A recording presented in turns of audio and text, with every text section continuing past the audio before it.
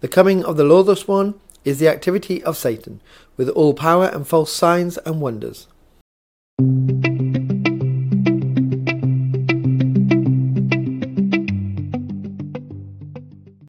Paul is telling the Thessalonians and also us how the Antichrist will enter into the world through Satan. Satan will bring him in.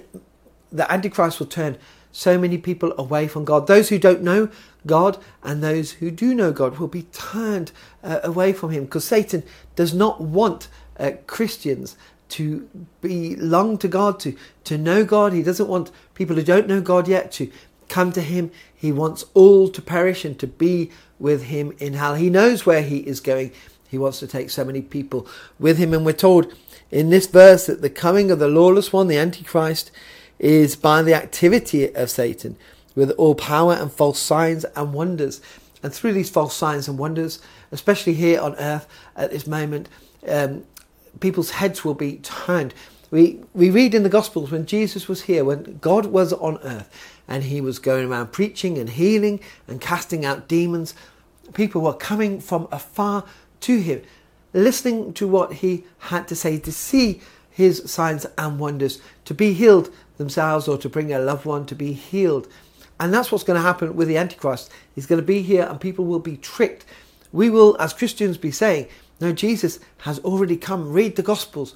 But, they're going to be tricked because that's what Satan wants.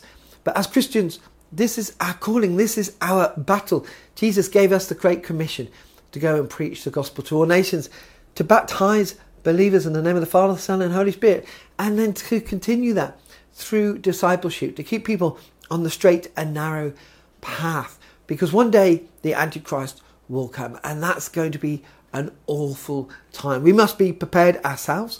We must make sure that our faith is strong enough, but we must be going out to tell people about the one true God and to prepare them as well, so their heads aren't turned when he comes. Paul talks about it.